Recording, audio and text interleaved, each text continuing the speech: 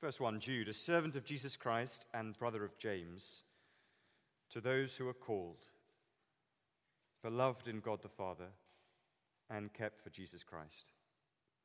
May mercy, peace, and love be multiplied to you. Beloved, although I was very eager to write to you about our common salvation, I found it necessary to write appealing to you to contend for the faith that was once for all delivered to the saints. For certain people have crept in unnoticed, who long ago were designated for this condemnation. Ungodly people, who pervert the grace of our God into sensuality and deny our only Master and Lord, Jesus Christ.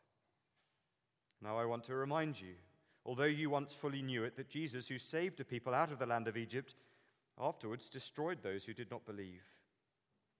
And the angels, who did not stay within their own position of authority, but left their proper dwelling, he has kept in eternal chains under gloomy darkness until the judgment of the great day. Just as Sodom and Gomorrah and the surrounding cities, which likewise indulged in sexual immorality and pursued unnatural desire, serve as an example by undergoing a punishment of eternal fire. Yet in like manner, these people also, relying on their dreams, defile the flesh, reject authority, and blaspheme the glorious ones. But when the archangel Michael, contending with the devil, was disputing about the body of Moses, he did not presume to pronounce a blasphemous judgment, but said, "The Lord rebuke you." But these people blaspheme all that they do not understand, and they are destroyed by all that they, like unreasoning animals, understand instinctively. Woe to them! For they walked in the way of Cain, and abandoned themselves for the sake of gain to Balaam's error, and perished in Korah's rebellion. These are hidden reefs at your love feasts, as they feast with you without fear, shepherds feeding themselves, waterless clouds swept along by winds, fruitless trees in late autumn, twice dead, uprooted, wild waves of the sea, casting up the foam of their own shame, wandering stars, for whom the gloom of utter darkness has been reserved forever. It was also about these that Enoch, the seventh from Adam, prophesied, saying, "Behold, the Lord comes with 10,000s of his Holy One, to execute judgment on all, and to convict all the ungodly of all their deeds of ungodliness that they have committed in such an ungodly way, and of all the harsh things that ungodly sinners have spoken against him. These are grumblers, malcontents, following their own sinful desires. They are loud-mouthed boasters, showing favoritism to gain advantage. But you must remember, beloved, the predictions of the apostles of our Lord Jesus Christ. They said to you, in the last time there will be scoffers following their own ungodly passions. It is these who cause divisions, worldly people devoid of the Spirit. But you, beloved, building yourselves up in your most holy faith and praying in the Holy Spirit, keep yourselves in the love of God, waiting for the mercy of our Lord Jesus Christ that leads to eternal life. And have mercy on those who doubt. Save others by snatching them out of the fire. To others show mercy with fear, hating even the garment stained by the flesh. Now to him who is able to keep you from stumbling and to present you blameless before the presence of his glory with great joy, to the only God our Savior, through Jesus Christ our Lord, be glory, majesty, dominion, and authority before all time, and now, and forever. Amen. Well, let's pray for God's help before we look through this together. Heavenly Father, we've read your word and heard by your Holy Spirit hard things. Now, your word says that we need all of your word, and so we pray that as we listen to Jude together, the first 4 verses this evening, you would help us to understand it, understand what you've said, why you've said it, and why we need it. In Jesus' name, amen. So having read through Jude, how are you feeling about spending 3 weeks in it? Are you excited? You can't wait to get stuck into it, or are you feeling something else? I mean, some of the letter is fantastic, isn't it? We often close our services with that epic ending. To God be glory, majesty, dominion, and authority before all time, and now and forever. Amen. That is stirring stuff. But then there's the long, hard bit in the middle. It's a little bit hard to read. Some of it is hard to understand, and the tone is very heavy. There's a lot of talk about sin, or ungodliness is the word that Jude uses more often than others, and a lot of judgment. And angels being chained in darkness, cities being destroyed by fire. It is heavy stuff. And it's the sort of letter which makes a church ask, do we really want to read this? And it's the sort of letter that makes a preacher ask, do I want to preach this? There is something very appealing about making every sermon a sort of warm bath for the soul. And of course, some sermons need to be that. We looked at Psalm 23, didn't we, just a few weeks ago here in the evening, and it was a little bit like slipping into a warm bath. It was a wonderful reminder of God's loving care for his sheep. Do we want to hear this? Do I want to preach it? There are signs, hints, that Jude apparently wasn't all that eager to write it. You notice that in verse 3? Verse 3, have a look down with me, would you? Verse 3, beloved, although I was very eager to write to you about our common salvation, I found it necessary to write appealing to you to contend for the faith. It's almost as though Jude wanted to write a kind of a warm bath letter. You know, you can imagine him typing out an email to whoever this letter's to. There's no stamped address, is there? And the first draft is just encouragement from beginning to end. That's scaling the heights and scouring the depths of God's amazing love and grace in Christ. And, you know, he saves the draft and he leaves it for a while to think it over. And then something happens. You know, he hears some very disturbing news. He hears a report back, perhaps, from a particular church. And then he comes back to his email, and with a heavy heart, he deletes the draft. And he starts again. I found it necessary. So this letter may not be what we want to read, but it is what we need to read.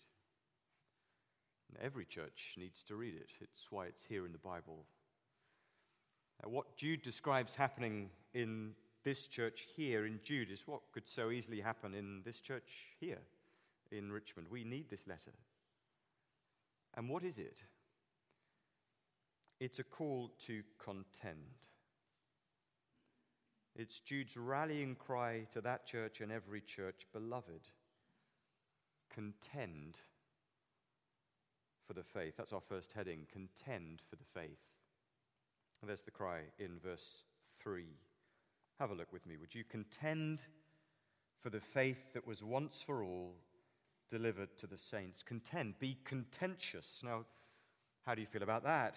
We don't want to be contentious people, do we? You might be able to think of a contentious person. They're awkward, they're angular, they're difficult, they're always looking for a fight. They're always trying to drag you into a debate about whatever it is they're passionate about at the time. And sometimes Christians can be like that. Always fighting for their particular position on whatever it is. This isn't a call to fight our corner on everything we believe about everything. How do we decide when to contend for something and when not to? Now, here's a way of categorizing issues in church life that I find helpful. You might find helpful too. But people have talked in the past about primary, secondary, and tertiary, third-order issues, right? Tertiary, third-order issues, they're issues that are really just a matter of preference. And fighting over those things is immature and divisive. So, what color do we paint the walls of the church? Whether or not we have a drum kit in our church music group. They're just questions of preference in church life. There's no verse in the Bible that will tell you the color of the walls or whether to have a drum kit. They're preference. We can have an opinion. We can discuss it. We can discuss what shade of white we should make this building. But fighting over it would be silly. This isn't something to contend over. That's at the sort of third-order level, and then you go up to secondary issues. These aren't matters of preference anymore. They're questions of biblical conviction, but they're the sort of things about which genuine Christians can disagree. They can read their Bible, the same Bible, and come to a different conclusion. These things do matter in church life, these secondary issues. And churches usually have to come to a position on these things in order to function as a church, but it's fine to disagree on them. For example, should we baptize the babies of Christian families or only baptize believing adults? Churches disagree. We only baptize believing adults here, but we're not going to denounce believing people here. We're not going to denounce a gospel church down the road that has a different practice. So we believe that the Bible teaches that eldership in church life is a role reserved for suitably qualified males. But another Bible-believing church might disagree. We're not going to go to battle over it. We could discuss it with open Bibles, but we're not going to contend in the same way. By the way, you can find some of those secondary positions, if you like, for our church in our doctrinal distinctives document on our website. And talking about some of those lower order issues, someone has put it like this, that we should keep our walls low and shake hands over them often. We should keep our walls low and shake hands over them often. So what is it that we're to contend for then? It's the gospel. And the gospel isn't tertiary or secondary, it's primary. And that's a large part of what Jude means here by the faith. There in verse 3, the saving message of Jesus Christ once for all delivered to the saints. Interesting, isn't it, when you think about it? Clearly, by the time Jude was writing, at some point in the first century, there was a widely accepted and understood definition of the faith. He expected his readers to know what he meant by the faith, to know the gospel and to see error when they heard it. Now, we practice church membership here, and I'll say a little bit more about that later on. And to become a member in our church, you have to go through a membership interview. And one of the first questions we ask in that interview is this: what is the gospel? What is it? Now, let me give you a few seconds to answer that question in your head. You don't have to turn to the person next to you. It's not a test, but just think. If you're a Christian, what is the gospel? What sorts of things would you want to say in answer to that question?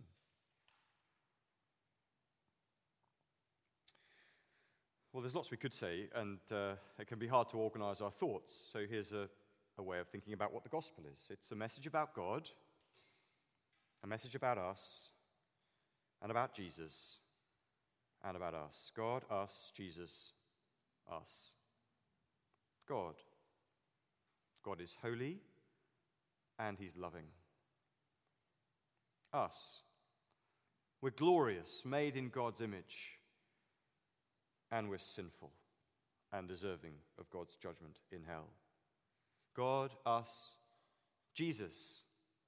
Jesus came to be Savior and Lord, to save us from our sin on the cross, and he rose to be our Lord and our King. And then us again. To be forgiven, to receive eternal life, we need to repent, that is, turn around away from our sin, and believe. God, holy and loving. Us, glorious and sinful. Jesus, Savior and Lord. Us, repent and believe. You might find it helpful to learn that this week. This is the gospel. This is the faith once for all delivered to the saints. Notice here, verse 3, once for all. In other words, we have all of the gospel now. And we don't need anything else. The gospel contains everything a person needs to believe in order to be saved. And notice that it's been delivered. It's been entrusted, verse 3, to the saints. The saints there just means Christians. In other words, the gospel, the faith, isn't something that Christians or the church have made up. And it isn't something that human beings have the right to change. It's a message that Jesus trained into his apostles during his life and after his resurrection.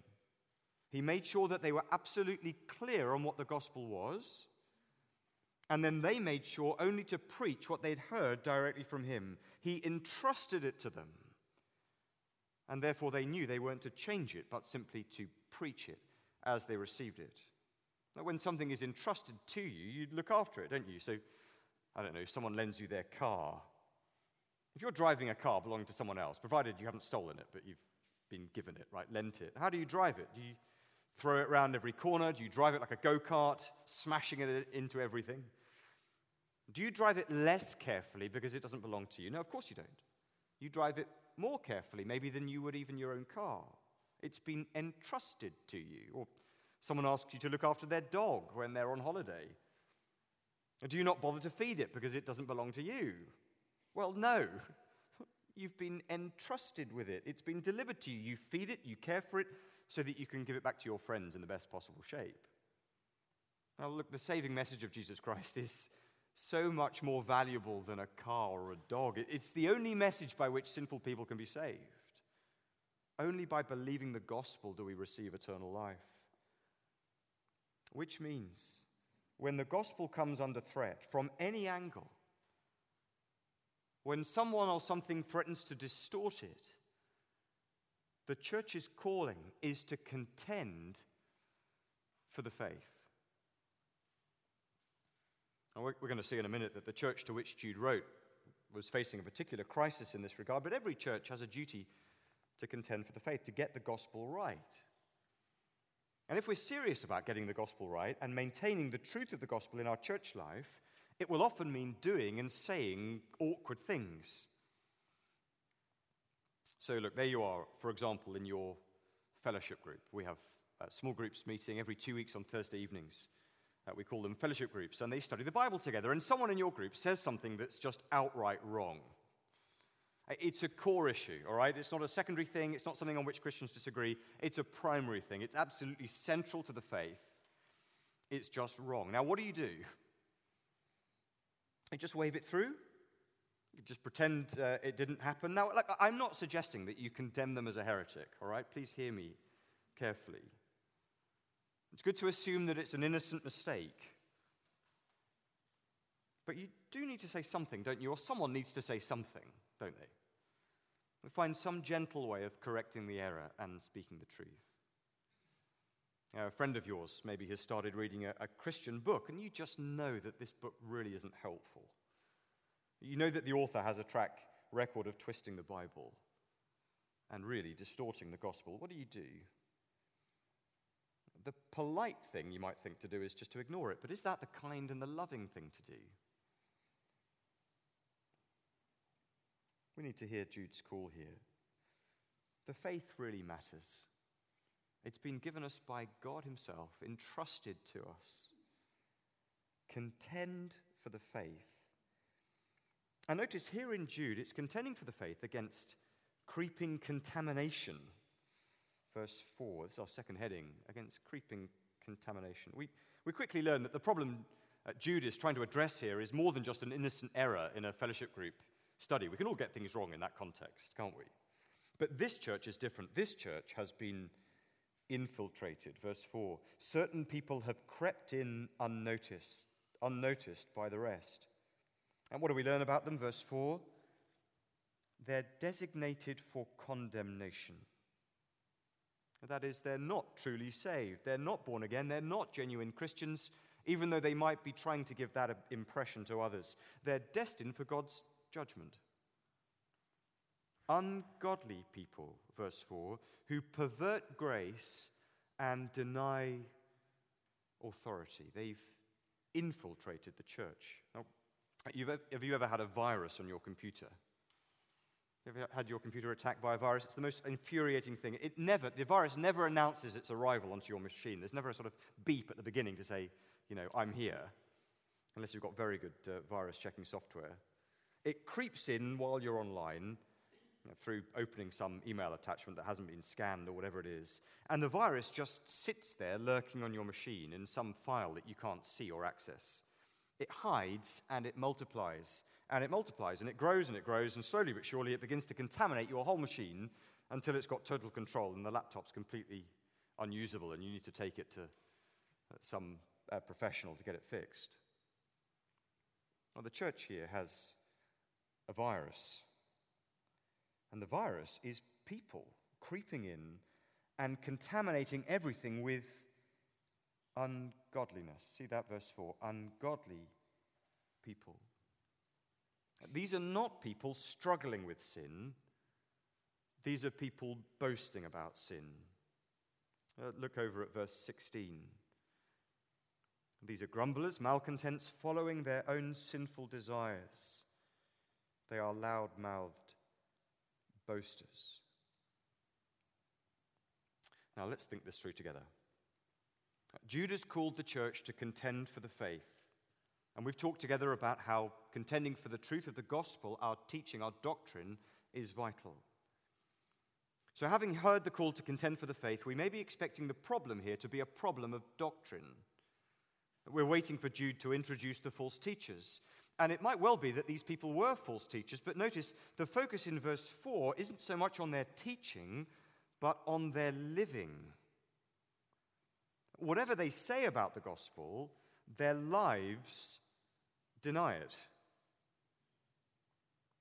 We have at Duke Street a statement of faith. You can find it on the website alongside the doctrinal distinctives document. That statement of faith is protected, so it can't be changed without a major majority of the church voting to change it. It expresses what we call the faith. Now, that's good and important. It's vital we have something like that.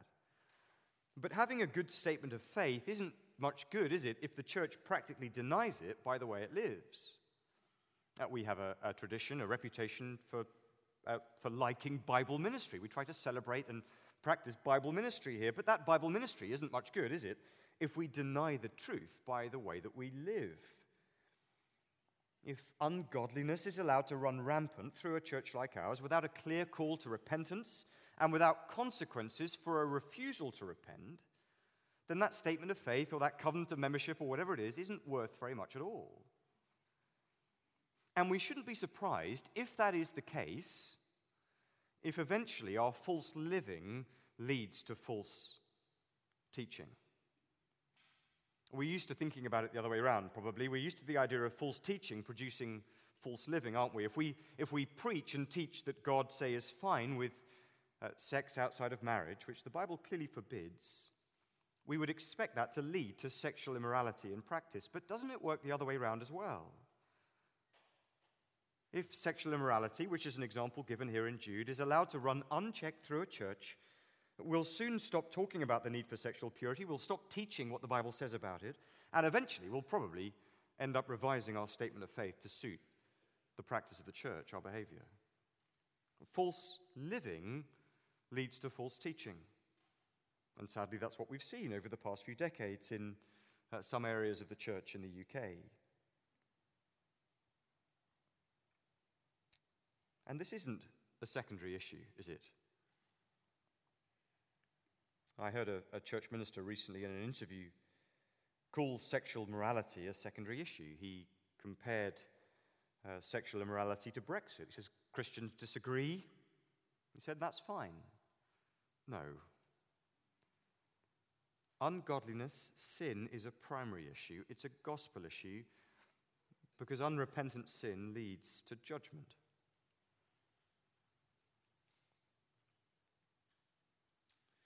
Did you notice how contemporary the ungodliness here sounds?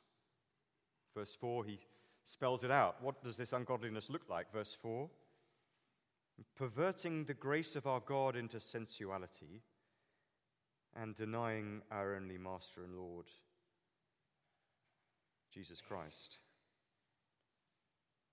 Perverting the grace of our God into sensuality. They treat God's grace as a license for sin. God will forgive me whatever I do, so I'll live how I want. Why can't I have sex with my girlfriend or boyfriend? It's all about grace, not rules. It's fine. Don't be so legalistic. They twist God's grace. They reshape his grace to suit their lifestyle. Now, this is what is sometimes called cheap grace. Theologian Dietrich Bonhoeffer in the 1930s defined cheap grace in this way. He wrote, cheap grace is the preaching of forgiveness without requiring repentance, baptism without church discipline, communion without confession of sin. Cheap grace is grace without discipleship, grace without the cross, grace without Jesus Christ, living and incarnate. Or to put it another way in the language that Jude uses here, it's living with Jesus as Savior, but not Jesus as Lord. You see that in verse 4? They deny our only Master and Lord, Jesus Christ. Cheap grace wants Jesus as the Savior who forgives me, but not as the Lord who rules and changes me. You notice how Jude introduces himself in verse 1? A servant of Jesus Christ. It's thought that this Jude was the half-brother of the Lord Jesus. They shared a mother, Mary, but not a father. Now, why doesn't Jude start with that? Wouldn't you lead with that if you were writing an introduction to a letter, trying to get people's attention? You'd say, I'm related to Jesus by blood, and everybody would sit up and take notice, but he doesn't say it, does he? Because to Jude, Jesus wasn't first his brother, he was the Lord, and Jude his servant. That's the posture of every Christian, isn't it? His servant, Jesus as Lord. Can we see then that contending for the faith means caring deeply about godliness? It isn't just a matter of getting our believing right, it's about getting our living right as well, living with Jesus as Savior and as Master and Lord. And so Jude probes us as a church. Are we passionate about godliness? Are we passionate about godly living? About not only believing the gospel, vital as that is, but about living it out in our day-to-day life. When we conduct membership interviews here, we don't just ask about the person's belief, but about their behavior as well. We know that the sign that they really believe the gospel is that they want to be godly. They won't be perfect. We know we're not perfect. But there will be a pattern of repentance and a desire for godliness. Does that describe you at the moment? Is God's grace an excuse to sin, or is it the power for godliness in your life? Is Jesus your Savior only, or is he your Master and your Lord as well? So there's Jude's rallying cry: contend for the faith against creeping contamination. And he says, do so with confidence. And this is the third and final thing we'll notice. There in verse 1 and 2, we're to do this with confidence. It's scary stuff, this, isn't it? You think of Jude's first readers reading the letter. Was it a shock to them to hear that the ungodly condemned had infiltrated their church, masquerading as Christians? Were they excited at the battle ahead, or were they terrified? I'm sure Jude knew how they might feel at the prospect of the battle ahead. And so in verse 1, he reminds them of just how secure they are as they contend for the faith. Verse 1, they are the called, the chosen by God himself, chosen to belong to his church. They are the beloved, verse 1. Notice it doesn't say beloved by God, which we might expect, does it? It says beloved in God, as though this is even more intimate than being loved by God. Wonderful as that is, it's as though he's gathered them up into his arms, gathered them into his love. He holds them close to his heart. He deeply loves them. How encouraging this is in the trenches of church life. You think of the moment in the film when the Allied soldier is crouching in the trench with a gun in his hand, and he's about to be sent over the top and into battle. And he reaches into his pocket and he pulls out a picture of his sweetheart back home. Her face is smiling at him, a reminder that though the enemy hates him and that the battle is fierce and frightening, there is someone who has chosen him and who loves him deeply. That's the Christian, rejected by the world, but chosen and loved by God. And notice verse 1, kept. Kept. Not notice here by Jesus Christ, but kept for Jesus Christ. Well, the former is true, of course. The Christian is kept by Jesus Christ. The good shepherd keeps his sheep. But they're also being kept for him, kept safe for his return, like a bride being kept for her husband, or a trophy being kept for the champion. The church is being kept as Jesus' treasured possession, all the way through the battle, kept for that wonderful meeting with him at the end. Jude is saying to us, can you see the amazing security you have as you contend for the faith? You could not be more secure. God has chosen you in the past, dearly loves you in the present, and he's keeping you for the future and for eternal life in Christ. So, how are we feeling about studying Jude? Well, it may not be the letter we want, but it is the letter we need. The faith we teach, The gospel we believe, the gospel we live out as we seek to live godly lives is worth contending for with every fiber of our being as a church. It is the only message that can save a lost world. A message of Jesus the Savior and Jesus the Lord. And as we contend for the faith here, may we grow in our submission to him. May we see ourselves as his servants. And may his grace change and transform us into the godly people he's calling us to be. Let's pray together for his help.